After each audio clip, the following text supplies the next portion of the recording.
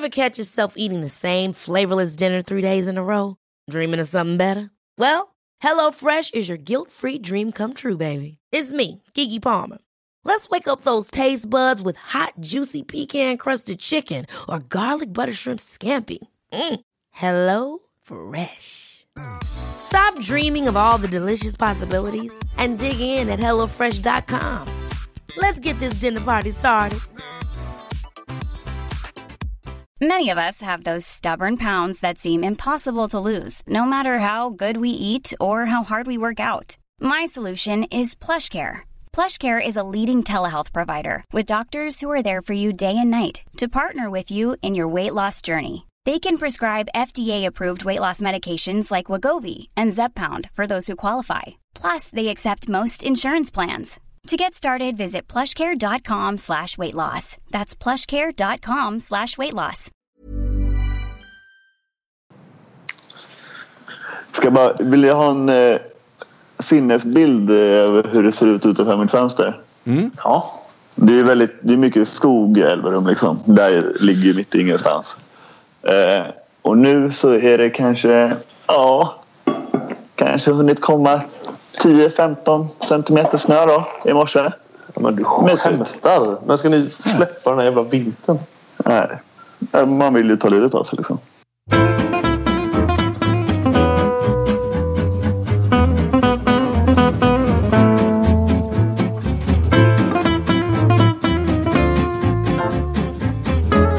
Okej, då säger vi väl välkomna till Avkastpodden avsnitt 72. Det är jag, Emil Sjölin, som sitter här. Det är Charlie Sjöstrand som sitter i Minden. Det är Josef Pujol som sitter i ett snöigt Elverum. Och Emil Berggren är på gymmet, men eventuellt så kikar han in när han har gymmat färdigt. Han är så jädra stark. Ja, han borde ju inte behöva gymma mer så stark som han är. Nej, men nog så bra som han spelar det senaste. Ja, enligt rapporter. Precis, det kan vi nämna nu när han inte är här så inte han han blir han inte får beröm direkt av oss. Att de spelar ju en 4-poängsmatch mot Leipzig nu, fan vad det är, förrgår eller någonting. Och Berggren då gör 21-22 och 22-22 tror jag för Wetzlar, som vinner matchen med 23-22. Så att han spelade en stor roll i att de vann där och därmed aspirerar på den här sjätte platsen som kan leda till eventuellt Europaspel med lite tur och sådär. Och eventuellt en liten bonus. En liten bonus vet jag mycket ligger i potten. Prestige i Wetzlar. De siktar hårt på den sjätte platsen. Ja, det hade ju varit en väldigt bra säsong för Wetzlar att komma sexa. Så. De kallar ju, har jag sett nu för tiden ibland i såna här införrapporter, de som sitter på bänken för inte avbytare utan avgörare. Och det kanske är så han har sett på sin roll då. Kommer in, avgör när det... Ja, det måste ju vara så. När det som bäst behövs. När han inte är här ska vi också passa på, nu har vi hyllat honom lite, ska vi också passa på att sänka honom lite. Charlie, du har ju sagt att det inte är så mycket trash-talking i Bundesliga eller i Tyskland generellt. Men också lyft fram Emil Berggren som den största trash-talkaren i hela ligan. Är det någonting du vill stå för offentligt? Ja, det kan jag stå för. Men alltså, det här baserar ju på vad Emil själv berättar att han säger till spelare på plan. Och då häpnar jag lite. För som sagt, min bild efter att ha spelat i Tyskland i 2 år är att det är väldigt lite, eller snart 2 år. Det är liksom, jag vet ingen som är Wickman modig här direkt. Så att när Emil liksom berättar vad jag kallar honom för det och det idag, eller jag käftade med honom idag och sa det här. Då höjde jag lite på ögonbrynen. Så att därför nominerar jag honom till Bundesligas största trashtalker. Då tycker jag att vi inte bara nöjer oss med att nominera, vi utser honom till Bundesligas största trashtalker. Så får ju någon bevisa oss motsatsen då liksom. Just det, lyft fram en annan som är bättre. Ja, exakt. Jag gjorde någon så här grej på Sportbladet för några år sedan med Martin Bokvist, och då kom vi in på det här ämnet och han sa det att det är väldigt, väldigt lite trash talk utomlands. Han var förvånad över klimatet i Sverige nämligen. Det var så vi kom in på det. Ja. Och det verkar som att Emil har tagit det med sig. Jag vet inte vad det beror på heller, att det är skillnad. Ja, hej Emil. Vi sitter och pratar om dig. Du kan gärna flika in. Vi är inne på lite trash talk här nu. Jag vet inte vad det beror på, men jag delar som sagt Bokvists bild av det hela. Och jag minns att... Eller jag tror jag har hört någon som har pratat med Vranjes som också... Jo, det var nog min gamla tränare Karlo Pulic, som är god vän med Vranjes. Som sa det att Vranjes beskrev liksom klimatet och atmosfären i Bundesliga som ganska kollegial ändå. Att det kan ha något med det att göra. Att alla är liksom handelsresande i handboll här på något sätt. Så att det är inte så mycket personligt gruff eller så mycket sådär. Ja, det är inte det där hatet liksom generellt. Det finns ju givetvis sådana hatmatcher mellan Kiel och Flensburg. Ibland så slår någon på käften. Det är absolut inte så, men att det är ett annat, jag vet inte, någon kollegial respekt liksom. Och det kanske gör att det inte förekommer lika mycket trash talk. Det är bara en spekulation från min sida. Men det är ju faktiskt det bästa som finns i att ha en trash talker i sitt lag. För det är ju väldigt underhållande att lyssna på. Ja, det blir väldigt roligt. Så jag har gärna spelat i Wetzlar med Bergen då, med tanke på vad han vräker ur sig. Jag vräker inte ur mig saker. Jag har genomtänkta, roliga saker. Som att någon är ful. Melonkopf. Ja, kan du förklara lite resonemanget på... Nej, vi behöver inte. Han ser ut. En spelare som jag mött den här säsongen, det ser ut som att han ser ut som en melon. Så då sa jag, håller du på med en melon? Det är alltså ett exempel på den höga nivån. Han tyckte också det var roligt. Jag var tvungen att sänka mig till den nivån. För att när jag sa Beavis and Butthead, så den studsade, den tog han inte. Han fattade inte. Så då får man liksom, man får ju anpassa sig efter vem man möter också. Hade jag mött Charlie, då hade det varit något lite mer Floyd. Någon dålig författare liksom. Sofistikerat. Ja. Inget om att Charlie kommer se ut som Åke Unger när han blir gammal, eller?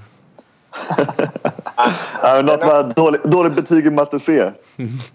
Ouch. Burn. Den bet. Ja. Okej, det var väl en härlig inledning på den här podden. Ska vi snacka lite kvartsfinaler också? För det har ju varit i herrarnas handbollsliga så har det ju varit matcher nu den här veckan. 2 av 4 kvartsfinaler är ju avgjorda.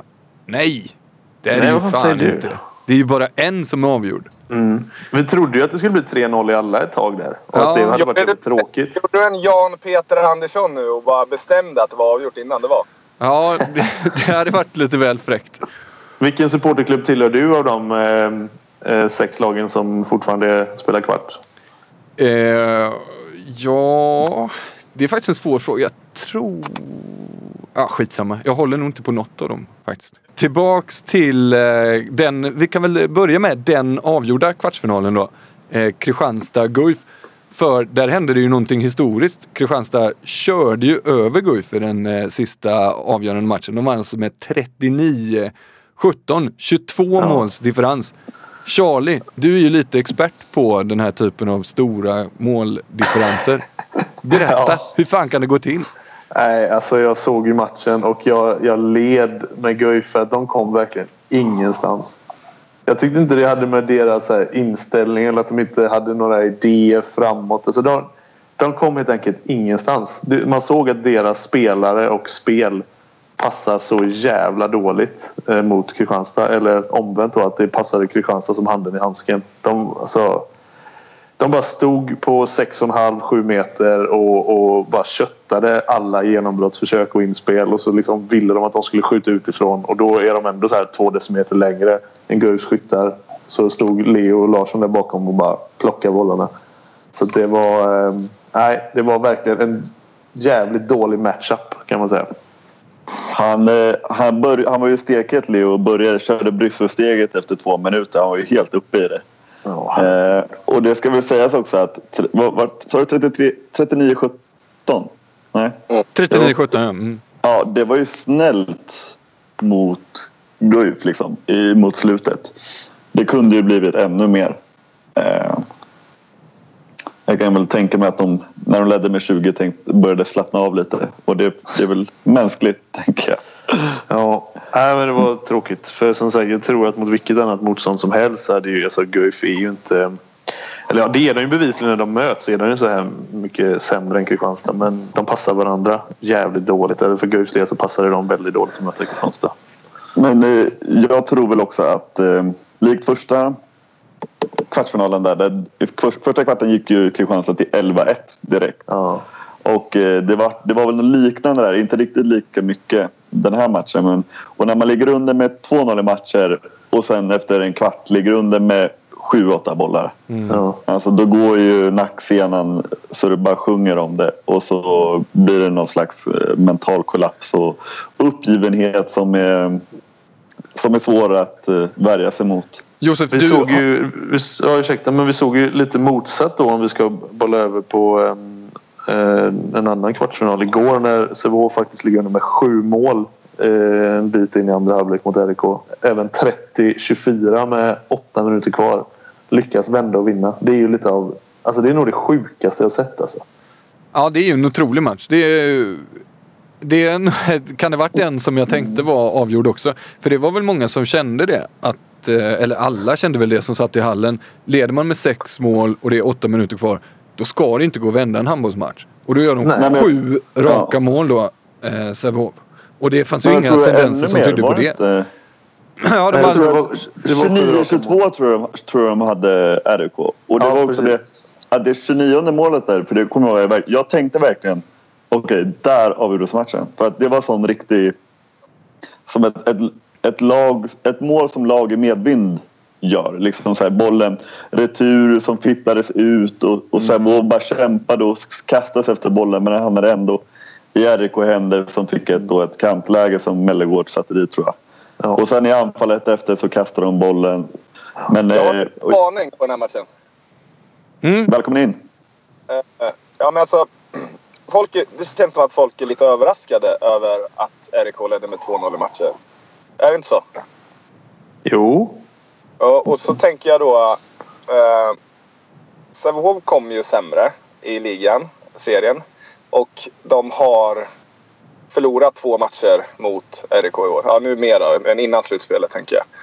På något vänster så tycker jag ändå att favoritskapet har legat lite på Sävehof under den här kvartsfinalserien. Och det är ju faktiskt jävligt... Jag vet inte, jag tror det har varit lite jobbigt för Sävehof. För RIK känns som att de krigar och springer kring och har allt att vinna och får ju liksom medgångskänsla av minsta lilla... inte minsta lilla framgång, men gör de 2-0, då är det jobbigare för Sävehof än om Sävehof gör 2-0. Tänker jag. Det är lite typiskt då för favoritskap och sånt. Men det är ju jättemärkligt, för RIK var ju fan uppe och nosa på serieseger för några månader sedan. Och jag vet inte, jag tror att det är en liten börda för Sävehof. Nej, det är en jättebra spaning, och det beror nog på dels får man ju titta tillbaka över flera årsperiod, så har ju liksom Sävehof varit en större maktfaktor den senaste decenniet än vad RIK har varit. Och sen också att RIK har ju gjort en mycket bättre säsong än vad folk förväntade sig. Så det är liksom, även fast de kom 3 så är det som du säger, folk ser dem lite som en underdog. De har inte lyckats ta sig vidare till semifinal på de senaste 5 försöken liksom. Och det var lite... jag känner igen det lite från när vi kom... Det året när vi vann Alingsås, så kom vi 2:a i serien. Och det var också sådär... Året innan hade vi kommit 8, tror jag, och åkt ut mot H43 i kvart. Och liksom helt plötsligt kom vi 2:a i serien och hade liksom underdog-stämpel ändå hela slutspelet. Det är märkligt som du säger att det kan funka så, men det kan ju vara, om de har ju fått rätt sida på det nu, så kanske. Alltså helt plötsligt så har det ändå skiftat att RIK, fy fan vad tungt. Och de var ju klara för semi. De skulle bara hålla i bollen lite längre och liksom göra ett enda mål till på 6 minuter. Ja, och de trodde väl lite det själva också kanske, att det var klart liksom. Ja, det tror fan det. Det enda som inte verkade tro det var ju han Gassim, vad heter han? Sahihi? Vad fan heter han? Alltså han kommer in och bara, jag kör min grej här nu. Gör 3 mål eller någonting. Och bara... Ja, ska vi ta en historia på Gassim? Inte jättekul kanske och snabb. Han var med i en landslagstrupp på, vad kan det vara? U18 eller om det till och med var någon riksläge. Jag har ingen aning. Det var något år sedan. 1 eller 2 år sedan. Det måste vara landslag. För Daniel Wando som jobbar pressklubben på förbundet där. Han ska skicka ut den här. Sätta upp den på hemsidan. Den här truppen då. Då ändrar de hans efternamn till Swahili. Alltså alltså programmet. Språket. Språket. Ja, så att han hette Gizim Swahili på hemsidan. Aj. Det tyckte jag var. Ja, men alltså det är sånt, det kan ju hända för det var ju en sån T9 eller vad fan heter det, en sån automatisk ändring, men det vet jag att folk tyckte var kul. Jag kan flika in lite där också då när vi är inne på det spåret att jag gjorde ju, alltså när vi var unga och körde riksläger, Jakob Wickman Modig och jag är ju jämngamla och har gjort 4, vi var på alla 4 riksläger tror jag, även fast jag tror inte jag bytte ett ord med honom för han gjorde inte så mycket väsen oss på den tiden. Men han hette, alla 4 rikslägerna hette han Jakob Annickman Modig. Också på grund av det. Någon hade skrivit in Annickman istället för Wickman. Och så var det liksom varje gång det var det uppropet då. Jakob Annickman Modig. Och så bara, jag heter Wickman. Okej, ja, vi får ändra det jag gör. Men, och så sen liksom varje gång med typ 5 månaders mellanrum sådär. Jakob Annickman Modig. Barnsligt, men ändå. Ja, barnsligt men härligt. Okej, nu står det ju då alltså 2-1 i matcher till RIK och vi har en match i Sävehof i Partille nästa gång. Vad ligger favoritskapet nu? Är det fortfarande RIK som är... Ja, RIK. Ja, det är ju det. Men jag tror att den här segern ger ju inte bara mer än seger. Den ger nog väldigt mycket hopp till Sävehof. Ja, och hjärnspöken till RIK som hittills bara har gått in och kört som Emil är inne på och gjorde det den här matchen med och bara liksom, vi tror på vårt spel. Alltså, fan har tappat det här. De hade semifinalplatsen i handen och bara kasta bort de sista 8 minuterna. Det är deras största hinder, för jag tycker de har spelat bättre än Sävehof. Ja, det gjorde de bättre. den här matchen. Så att, kan de bara hålla sig till det så är RIK favoriter, men det handlar om hur de hanterar de här hjärnspökena. Ja. Det var också intressant. Våran poddfavorit Christer CK Karlsson, han skrev det på Twitter att Sandström har ju inte varit kanske så sett i förväntningar så bra. Visserligen väldigt högt ställda förväntningar, men han var väldigt bra sista 10 tillsammans med, ja då som sagt kanske RIKs hjärnspöken och Sävehofs Geist i försvarsspelet, men målvaktsmatchen är ju väldigt avgörande i just den här eller kvartsfinalsduellen. Men Emil Sjölin alltså, du är ju det är ju ganska ofta som du påpekar liksom att svenska lag är generellt jävligt dåliga på att knyta ihop säcken. Du är inne på det ofta i våran sån här chatt och du har även nämnt det liksom lite sådär i podden tror jag några gånger. Ja, men, alltså, man har ju svårt att se att ett lag från Balkan kan tappa 6 mål på 8 minuter. För att de ser till att det blir 3 anfall resten av den matchen. Alltså det är ju ens bild av hur det ser ut. Visserligen slog Slovenien Kroatien på ungefär samma sätt i bronsmatchen i mästerskapet nu sist. Men det var ju nära att Ystad tappade bort en 3-målsledning på 1-10 mot Lugi nu sist också. Otroligt, jag satt och skakade av ilska i soffan utan att absolut inte hålla på Ystad, men ändå det gör mig rosenrasande att man kan vara så dålig på. Ja, för då var vi inne på det att Ystad första matchen mot Lugi gjorde samma grej, alltså att de så här lyckas inte spela bort anfallet. Visserligen kom armen upp, men så försöker de att inspel med 10 sekunder kvar och ge Lugi chansen och som de tar och vinna matchen. Och nu var det alltså så här, det är Hampus Andersson som har gjort en jättebra match, bara studsar upp bollen och skickar den till valfri Lugi-spelare ungefär. Och så helt plötsligt bara 2 mål med 1-10. De tar timeout, snackar ihop sig och det första Erik Forsell chefet gör är att gå upp i luften mot 2 Lugi-spelare och bara skänka bort bollen igen. Och det är ju så jädra nära att de faktiskt får in kvitteringen också, om inte Anders Persson gör en jävla Stålmannen-utflykt där liksom. Men vad beror det på liksom? Hade du löst den frågan, Charlie, då hade du nog kunnat bli miljonär. Nej, det tror jag faktiskt inte. Det är svårt att göra pengar av det.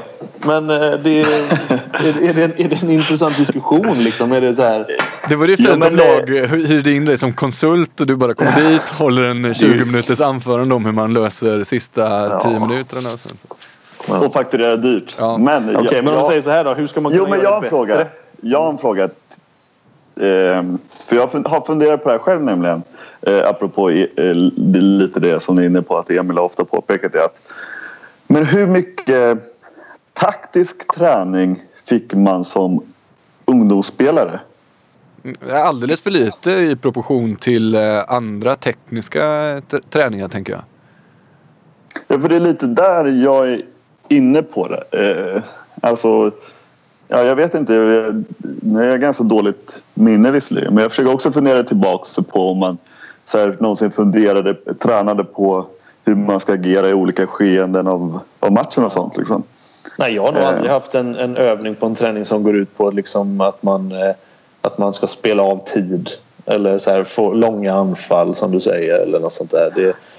Det är väl så nyckfullt också på grund av att det ligger ju händerna på domarna. Men som du säger, det har nog aldrig diskuterats i något lag jag har varit heller. Utan det är något man bara förutsätter att man klarar av när man väl är i den situationen. Och det gör man ju bevisligen inte alltid. Nej, men så pass avgörande som det är så skulle man väl kunna hyra in ett domarpar som kommer ner på några träningar. Och så säger man så här, okej, scenariot ser ut så här. Ni leder med 3 nu, det är 5 minuter kvar. Domarna kommer dra upp armen när de tycker att det är passivt. De kommer blåsa av när de är det. Och så kan man köra igenom det.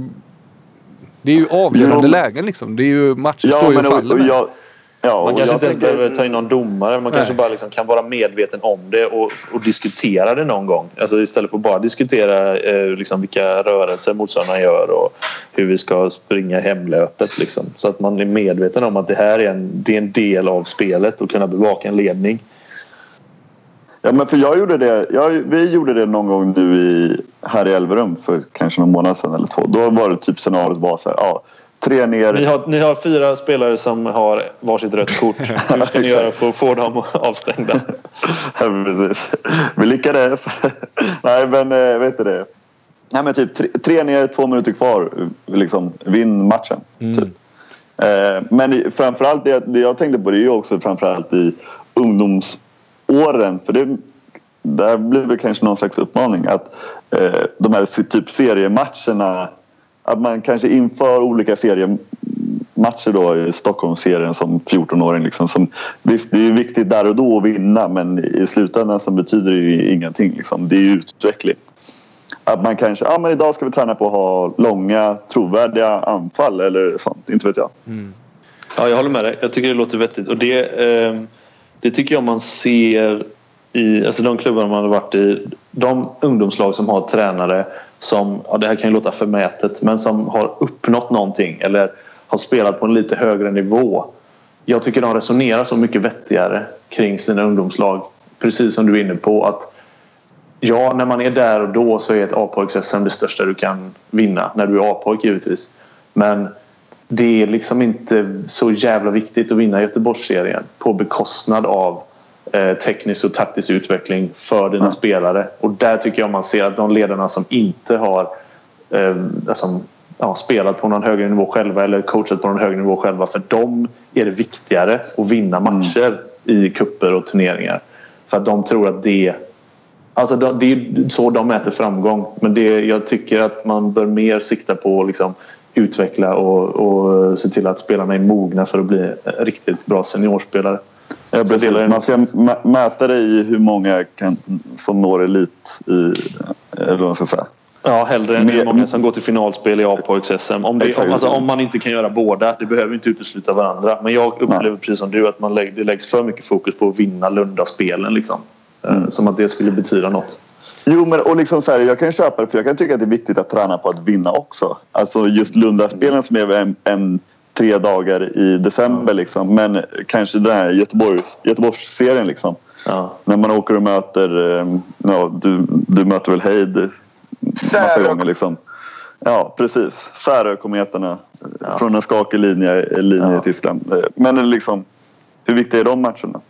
Nej, alltså det är också en grej som jag har reflekterat över hur Göteborgshandbollen ser ut just nu kontra mot när jag var liten och spelade pojklagshandboll. Att då så fanns det alltså massa lag som var bra. Det var liksom, så Sävehof var var inte sådär mardrömmen att möta. Liksom. Vi i Frölunda hade ett bra lag. Varta hade ett bra lag. Kungälv hade ett jättebra lag. Pontus Wernbloom bland annat var väldigt duktig på handboll också.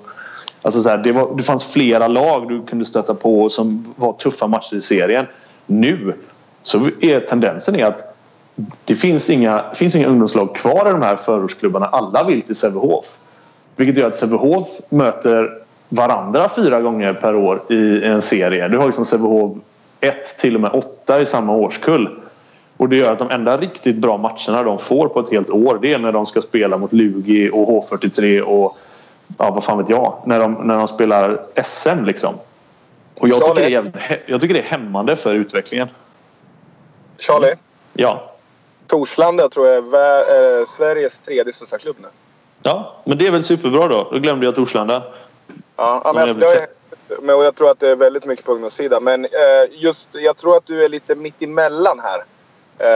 Det finns typ inte många jag vet flicksidan jag har dålig koll på, men pojkar från 18 ner till typ 14-15. Den serien som vi kanske hör lite om när vi går och kollar Partille Cup och sådana saker. Så där är många klubbar försvunna, eller vad man säger, de här förortsklubbarna som du kallar dem. Men på ungdomssidan, alltså yngre pojkar 10, 11, 12 och 8 och sådär. Där är både Aranäs och Önnered jävligt stora och duktiga nu faktiskt. Så... Jo, det är de. Men problemet som jag ser är att Önnered var stora på min tid också. Men då fanns det bara ute i väster så hade du... It's that time of the year. Your vacation is coming up. You can already hear the beach waves, feel the warm breeze, relax and think about work. You really, really want it all to work out while you're away. Monday.com gives you and the team that peace of mind. When all work is on one platform and everyone's in sync, things just flow. Wherever you are, tap the banner to go to Monday.com. Planning for your next trip? Elevate your travel style with Quince. Quince has all the jet-setting essentials you'll want for your next getaway, like European linen, premium luggage options, buttery soft Italian leather bags, and so much more. And it's all priced at 50 to 80% less than similar brands. Plus, Quince only works with factories that use safe and ethical manufacturing practices. Pack your bags with high-quality essentials you'll be wearing for vacations to come with Quince. Go to quince.com/trip for free shipping and 365-day returns. Hey, it's Ryan Reynolds, and I'm here with Keith, co-star of my upcoming film, If, only in theaters May 17th. Do you want to tell people the big news? All right, I'll do it. Sign up now and you'll get unlimited for $15 a month and 6 months of Paramount Plus Essential Plan on us. MintMobile.com/switch. Upfront payment of $45 equivalent to $15 per month. Unlimited over 40 gigabytes per month. Face lower speeds. Videos at 480p. Active Mint customers by 531.24 get 6 months of Paramount Plus Essential Plan. Auto renews after 6 months. Offer ends May 31st, 2024. Separate Paramount Plus registration required. Terms and conditions apply if rated PG. Lag i Frölunda och Heid. Nu är alla de som spelade i Frölunda och Heid, alltså motsvarande då, när jag var 10, 11, 12, de spelar i Önnered nu. Och likaså, är du duktig och du är 11, 12 år och spelar i Baltic Hof, så resonerar du som så att nej, nu ska jag gå till en klubb där det är bäst för min personliga utveckling, där jag har störst chans att nå ett A-lagskontrakt, bla bla bla. Jag vill till Sävehof. Och så går alla de bästa spelarna till Sävehof för de tror att det är rätt väg att gå. Och så hamnar de i tredje laget. För att det är klart, om alla är där så blir det ju en sån jävla konkurrens. Och så blir det att du slutar. Istället för att du är kvar i Baltic Hof och är stjärna där fram till handboll faktiskt börjar bli handboll när du är A-ungdom, junior etc. Och det finns inte längre. Och det armar ut konkurrensen för att det blir inga bra matcher i de här Göteborgsserierna ändå. Så Sävehof eller Önnered eller vad de nu tar, de kan jogga hem de här serierna, men det ger dem ingenting utvecklingsmässigt. Det är min bild. Men då skickar vi med någon slags veckans lärdom då. Tränare där ute, coacha så att deras spelare lär sig så mycket som möjligt tills de blir riktiga handbollsspelare. Och mammor och pappor och barn som lyssnar, ha kvar era barn i de små klubbarna. Support your local. Så länge, support your local. Det kan vara mycket bättre än att vara en av 30 lovande i din lokala storförening. Jag misstänker att vi kommer tillbaks till Ystad-Lugi lite sen i det sista momentet som vi ska göra i podden Spelstugan. Så vi kan väl släppa den för nu och så kan vi bara säga någonting om Alingsås-Malmö som väl också efter 2 matcher kändes avgjord. Alingsås ångade ju på verkligen. Men sen hände någonting i Malmö. Är det någon som vill ge sig på en förklaring? Nej, man kan ju bara nämna att...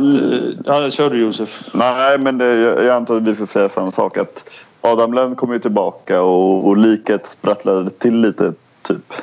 Men jag tror väl att... men jag tror att det avgörs i morgon tisdag, va? För att den känns ändå ganska klar. Ja, för det man kan säga där som Emil var inne på innan var ju lite att Malmö kom ju före Alingsås i serien. Då har Alingsås gått med ett favoritskap i den här duellen så att säga.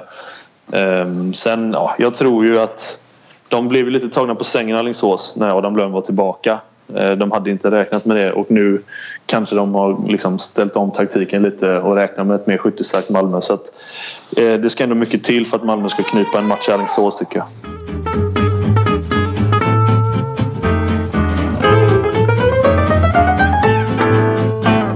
Okej, då kör vi damernas semifinaler då. SHE-ligan, där blev det ju 3-0 i alla kvartsfinalserier och semifinalerna är nu då inte lottade utan valda. Sävehof har valt Skuru och då blev det också så att Lugi kommer möta H65 Hör. Ska vi börja säga någonting om Sävehof Skuru kanske? Ja, vad ska vi säga om dem då? Ja, vi kan väl börja med hur gick det för Jamina när hon kom tillbaks där förra matchen? Jo, men det var lite kul. De ledde med 5-0 tror jag när hon kom in efter 5-6 minuter. Så, bakgrunden är att Jamina har inte spelat på lite mer än en månad. Och för att hon har haft lite problem med knät. Men så gjorde hon en liten insprutning i någon grej. Så att det skulle bli lite bättre och det har det blivit också. Så nu är hon tillbaka starkare. Men man tappar ändå lite timing och lite sådär. Så första anfallet så blev hon lite sugen. Hoppade hon upp och bomba. Målvakten rädda. Returen rätt ut och då har hon påpassligt hamnat där returen kommer. Dock övertramp. Och sen springer hon hem. Så köttar hon ner en spelare i deras lag typ i ryggen och får 2 minuter. Det är hennes första 20 sekunder från när hon kom tillbaka. Perfekt. Men efter det var hon bra. Jag tror hon gjorde 4-5 mål och missade väl bara någon mer. Så det var fullt godkänt. Väldigt bra. De har ju kört över sitt motstånd får vi säga. Och Skuru, deras motståndare, de hade ju lite som vi var inne på när vi försökte tippa att Västerås Irsta som Skuru mötte var nära på att få det där att gå till fler än 3 matcher. Vad ska vi säga om Skuru? Vad har vi för status på dem? Jag tycker spelare för spelare så har de ju väldigt... Alltså de har ju höga toppar och borde kunna ställa till det lite. Alltså jag tänker framförallt på Hanna Daglund i mål och Angelica Wallén samt Hanna Åhlén. Ja, det är väl Järrenholt är väl bäst i laget, va? Ja, och hon också såklart. Ja, poängmässigt helt klart. Men jag tänker att Angelica Wallén är väl den med den högsta... Hon är fixstjärnan. Ja, precis. Så att alltså det är ju ett bra lag spelare så att det känns som att de borde kunna stärka till det för Sävehof som ju kanske inte riktigt varit så bra som de annars har varit. Visserligen störda av skador. Men det är klart att Sävehof är jättefavoriter. Om Johanna Bunsen är hälften så bra som hon var den här sista matchen mot Heid, så då vinner Sävehof alla matcher resten av säsongen. Alltså det var helt sinnessjukt vad bra. Nu var inte Heid jättebra. Nej, precis. Hon mötte Heid också. Ja, men det var mycket 6 meters lägen. Alltså så mycket skiljer det inte på Sturus 6 meters skott och Heids 6 meters skott. Så det var löjligt vad bra hon var. Hon sa upp sitt första 9 meters skott i minut 28. Och det var 3 insläppta. Ja, det är otroligt ju. Ja, men kul för henne som också fick sig en släng av kritiksleven att hon har svarat med och bli så bra som vi misstänkte att hon kanske skulle bli då när det blev lite mer allvar i matcherna. Psykologen Emil Bergen. Härligt. Ja. Man måste bryta ner och så bygga upp. Ja. Lugi H65 Hör. Vad tror vi där? Ja du, jag tror Lugi vinner med 3-0. 3-0 alltså? Ja, det tror jag. Oj. Jag såg den sista H65s sista match nu, den där de avgjorde det. Imponeras av Ryde ändå i mål. Kan inte hon stå emot ett Lugi?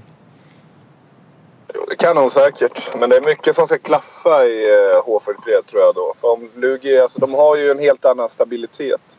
Och det kan väl jag tycka det är charmigt. Jag gillar Lugis försvar och deras mentalitet där. De kämpar mycket. Det är lite Alingsås på damsidan kan jag tycka.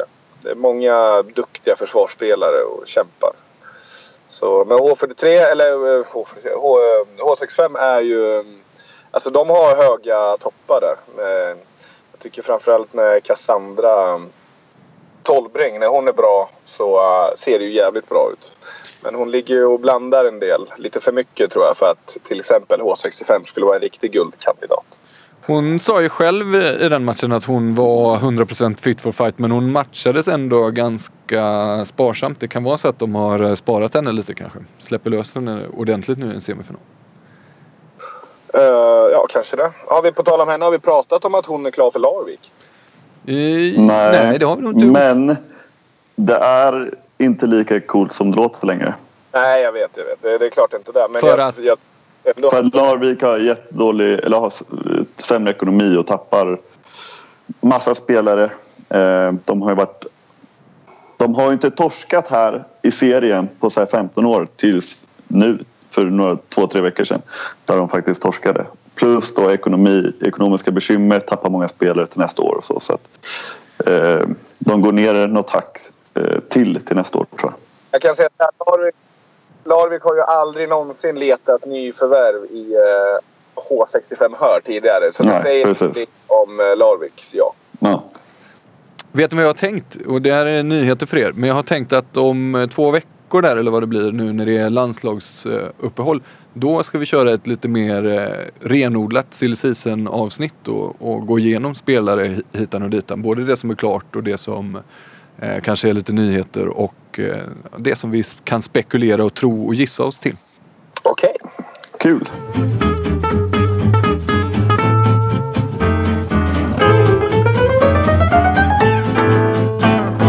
Det har ju också spelats Champions League för herrar. Det kan väl vara värt att säga någonting om de matcherna. Bland annat så har ju då Flensburg fått stryk hemma mot Vardar med 2 mål, 24-26. Och det som var matchens snackis, förutom att Vardar vann då, var ju att Johan Jakobsson var jävligt bra och fick en smäll till mot huvudet nu. Obehagligt. Ja, Josef, du såg väl presskonferensen med Vranjes? Han var tydligen spärrad. Ja, han, i någon intervju där så sa han det att han liksom... Ja, han var... både Vranjes såg skärrad ut och Johan Jakobsson. Jag har sett situationen nu idag och delar av matchen. Och det ska sägas att man ser, alltså den sista reprisen som kanske var den 7:e i ordningen då. Där ser man smällen och då ser man att det är en ganska ordentlig kyss han får mot liksom okbenet till. Men för det reagerade ju många på att han fick inte ens en utvisning. Han Moraes, unga brasilianen som då gjorde det.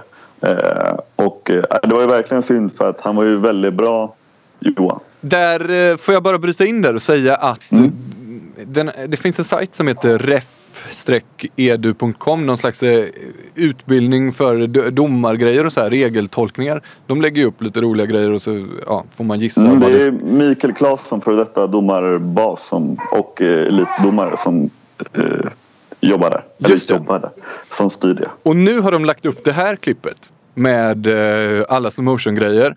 Och så får man då gissa eller säga vad man tycker att situationen skulle renderat för bestraffning. Och sen så får man ett facit då. Och så står det då vad den korrekta bedömningen av situationen skulle vara. Jag kan ju lägga ut det på våra sociala medier så kan folk gå in där, titta på klippet, gissa och så får man facit där. Så avslöjar jag inte det nu då. Men då kan jag också, tipsa om det här på danska TV2. Det kan vi väl också länka till där man fick gå in och göra 10... De har ju haft så här GoPro-kamera i pannan på danska domare under en match. Och så fick man se situationer ur deras synvinkel. Och så fick man gissa då, eller döma själva 10 situationer.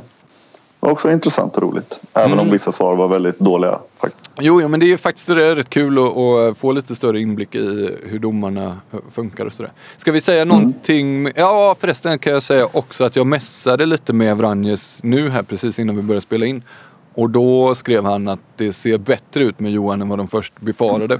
För som sagt, han lät ju ganska skärrad direkt efter matchen. Men nu sa han att det verkar bättre. Det verkar inte vara någon större fara. Det såg jag också ett uttalande från någon slags sportchef. Men att det är med huvudskador så vet man aldrig riktigt. Så han vill inte ge någon så här slutgiltig att det är ingenting eller så. Men han sa att det var bättre än befarat. Ja, och vi kan väl säga det om matchen också. När vi ändå, att de var ju väldigt illa ute i Flensburg. De låg under med 10-17. När de fick en ganska billig utvisning med sig och sen kämpade de lite Flensburg-aktigt i kapp och förlorade väl med 2, va? Ja. Så det blir ju tufft. Tuff retur nere i Skopje. Redan på torsdag. Den ska man väl sätta sig framför tvn och kika på, tycker jag. Kiel-Barcelona. Kiel skrällva. Kanske skrällvan, men Kiel vann i alla fall hemma mot Barcelona. Och det var väl inte alla som trodde på förhand att Kiel skulle vinna den.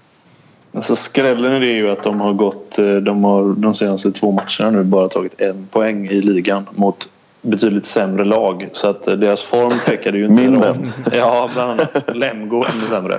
Ja. Så att deras form pekade ju inte uppåt. Så sätt så var det ju en liten överraskning. Vi höll ju även Barcelona som favorit innan det här. Men 2 mål på hemmaplan är tveksamt om det räcker när de sen ska spela returen.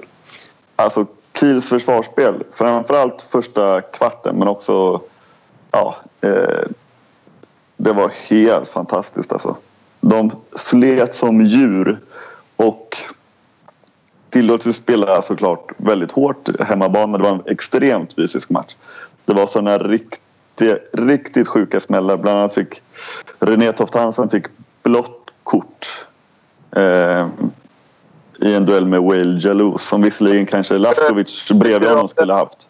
Kommer det tas bort eller det där? För det var väl inte han, som du säger? Alltså han var ju inblandad. De var ju 2 mot 1, lite orättvist. Ja. Men det var ju Laskovic var ju största synd, för det var ju att Wael Jalous kom med sån jäkla fart vänsternian i Barcelona.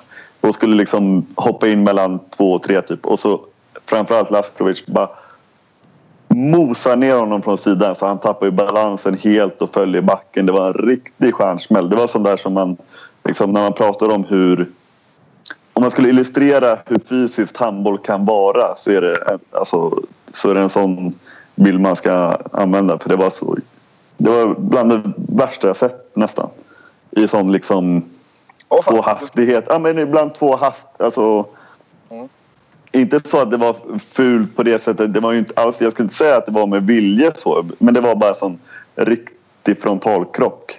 Och det blåa var ju om det nu hade varit på rätt spelare helt rätt på grund av skaderisken, alltså för att man det var för kraftfullt, vill jag påstå. Nu har vi varit lite kritiska mot domarna. Jag måste berätta en sak från våran match här nu i förrgår.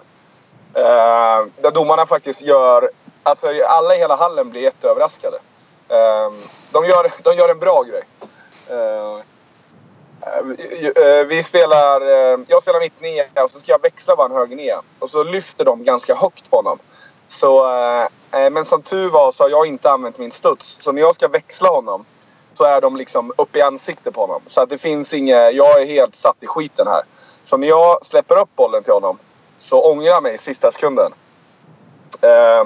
Och alla i hallen tror att det ska blåsas dubbel. Men vilket det inte är. Ni vet det här läget när det ser ut som att jag inte ville studsa.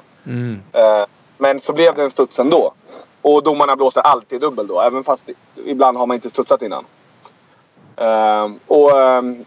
Och deras kanter sticker ju. Och för tvåan också tror jag. Så jag passar ju Björnsen som blir helt fri. Nu bränner han visserligen. Men, och hela deras bänk står och skriker på domaren. Alla deras spelare står och skriker på domaren. Och domaren helt iskall. Och bara tvärtom. Han bara nej. Det var bara en studs. Och jag tror aldrig jag har sett det. Alltså domaren gjorde rätt. Och det var en vanlig situation. Men det var... Jag kanske kan gräva fram ett klipp på det. För det är jävligt ovanligt att domarna löser. Men ja, fast är det inte steg de brukar felaktigt blåsa för? Ja, det gör de väl också. Men just den här dubbelsituationen, det är ofta när det ser ut, när det kommer en onaturlig studs så blåser alltid dubbel. Ja, okej. Josef, nu skulle vi credda domarna här för en gång. Ja, du behöver inte alltid förlåt. Nej. Ja, det om Kiel-Barca, va? Pick Szeged, PSG 27-30. PSG vann borta. Det räcker väl så. Det räcker så. Veszprem slog Montpellier med 3 bollar. Hemma. Montpellier kanske kan vända på det. Bättre vad man tror Montpellier, va? Ja, det är bara Elverum som leker med dem. Annars så... Ja, men alltså jag är nu som sagt inte för att vara den. Men jag tror inte den är helt... Alltså den kan bli en rysare. Jag tror att Veszprem hade nog behövt några bollar till för att vara helt säkra. För att de är bra. Där har vi fått en liten lyssnarfråga förresten. Det är en trogen lyssnare, och nu tappar jag namnet på honom, men han tycker att Andreas Nilsson är Sveriges mest bortglömda spelare och skulle gärna vilja ha lite mer info om honom. Är det någon som sitter på någon härlig liten sidoinfo om Andy Nilsson? Han har ett par läderhosen för 3000 spänn. Han köpte en Porsche tror jag när han spelar i Hamburg. Han har en lägenhet i Budapest där som han inte bor. Han pendlar. De bor ju på ett annat ställe, Veszprem-spelarna. Han gillar klockor. Trevlig. Rolig kille. Men också kan man väl säga, för det är lite att han har spelat ganska mycket försvar i år. Även förr så... Han har spelat försvar i Veszprem tidigare, men då är mest i matcher som redan var avgjorda och som inte betydde så mycket. Men nu börjar han spela ganska mycket försvar faktiskt. Och 2 eller 3? Ja, blandat faktiskt. Och han är väl kanske fortfarande ingen försvarsjätte, men jag tänker att han, om han kan gå i perioder i Veszprem, tänker att han kanske kan gå perioder i... Det är ju bra för landslaget, tänker jag. Mycket bra för landslaget. Mycket bra. Du, gubbar, kan vi köra spelstugan nu eller? För jag börjar tröttna på det. Ja, men det är exakt vad vi ska göra. Jävla depp. Det blir för mycket handboll för Charlie och för lite... Ja, men vad fan. PSG vann med 2. Ja, jo, det gjorde de. Ja. Okej. Han måste gå igenom vissa saker. Jo. Charlie, det är en handbollspodd du med. Vi är ändå världens största handbollspodd, Charlie. Vi måste gå igenom Champions League då. Jo, men jag tänker att jag är den som representerar folket mest. Alltså ni är för intresserade än ni andra två. Så jag tänker att jag får vara lite djävulens advokat och säga att nu får vi sluta prata om Pick Szeged och prata om sånt som betyder något. Okej. Men det kanske är förmätet. Pick Szegeds huvudsponsor är ju en korvbutik. Svingoda ölkorvar från Pick. Bara ett litet tips på Pick Szeged. Det här är en bra information tycker jag. Ja. Vet du det? Moll, Trysch, Moll. Ja, kanske det.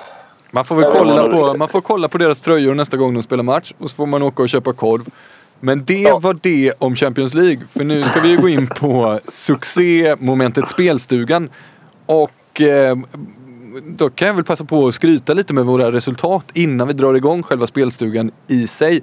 Hittills har vi lagt 9 bets som vi har rekommenderat om. 7 av dem har gått in. Endast 2 förluster. Sen några chansningar och lösa spekulationer från Christian Albinsson. Och de har väl inte suttit. Men av de riktiga tipsen, 7 av 9 ändå. Stabilt.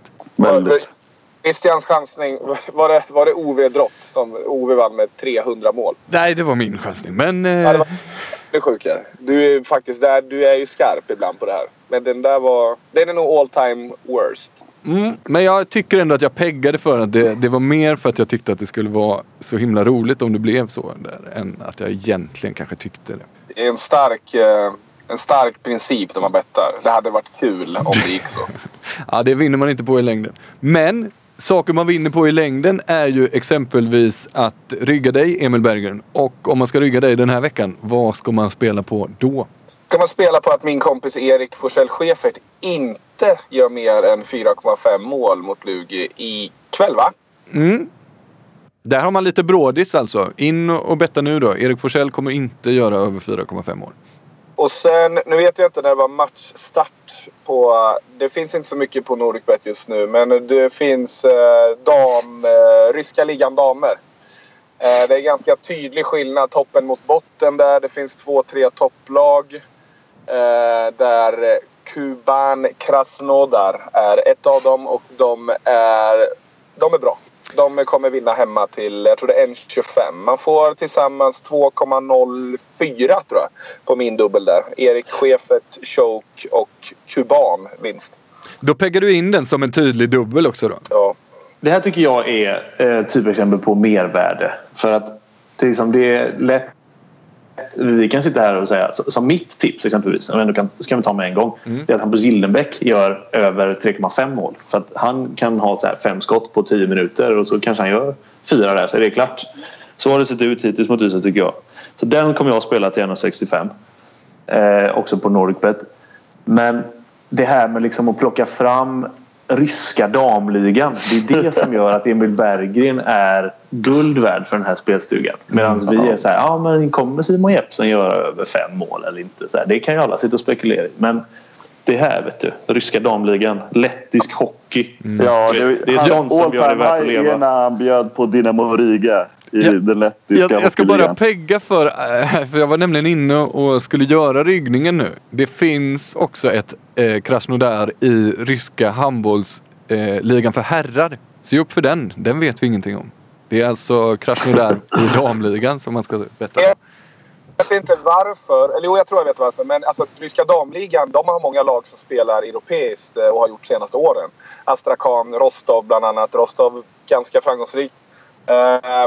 Men herrarna, det är ju bara Medvedev som har varit ute och viftat de senaste 10 åren känns det som. Så man vet ju ingenting om de ryska. Jag kan ju inte en spelare, men jag skulle faktiskt kunna säga 2-3 spelare säkert i 2-3 lag i Ryssland, damer. Vilket givetvis är lite märkligt med tanke på att herrarna är ändå, det är ändå där man håller till. Josef, har du också något, eller ska vi nöja oss med de 3 tipsen vi har? Ja, jag tycker att vi nöjer oss med de tipsen för att det, som sagt, det var ganska skralt utbud. Men jag vill ha ett par avslutande ord sen. Ja, ska du ta dem nu då eller? Moll Piksheget Keshilab Dash Shapat. Ja. Bästa korven. Det är alltså deras fullständiga namn. Det är ölkorven som vi rekommenderar då. Jag tänker det. Keshilab Dash Shapat. Då tar vi lunch på det. Härligt. Tack som fan till iPlay. Tack till alla som lyssnar och så vidare. Vi hörs nästa måndag. Hej då! Hej då!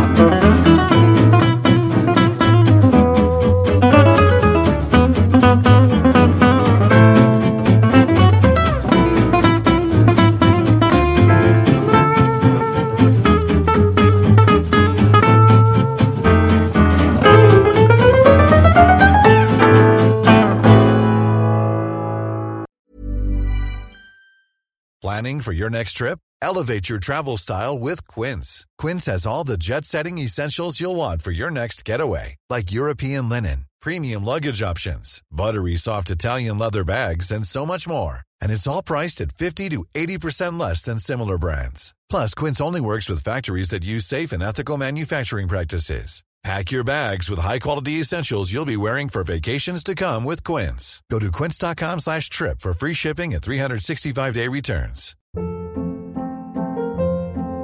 Hold up. What was that? Boring. No flavor. That was as bad as those leftovers you ate all week. Keke Palmer here, and it's time to say hello to something fresh and guilt-free. Hello Fresh. Jazz up dinner with pecan-crusted chicken or garlic butter shrimp scampi. Now that's music to my mouth. Hello Fresh. Let's get this dinner party started. Discover all the delicious possibilities at HelloFresh.com.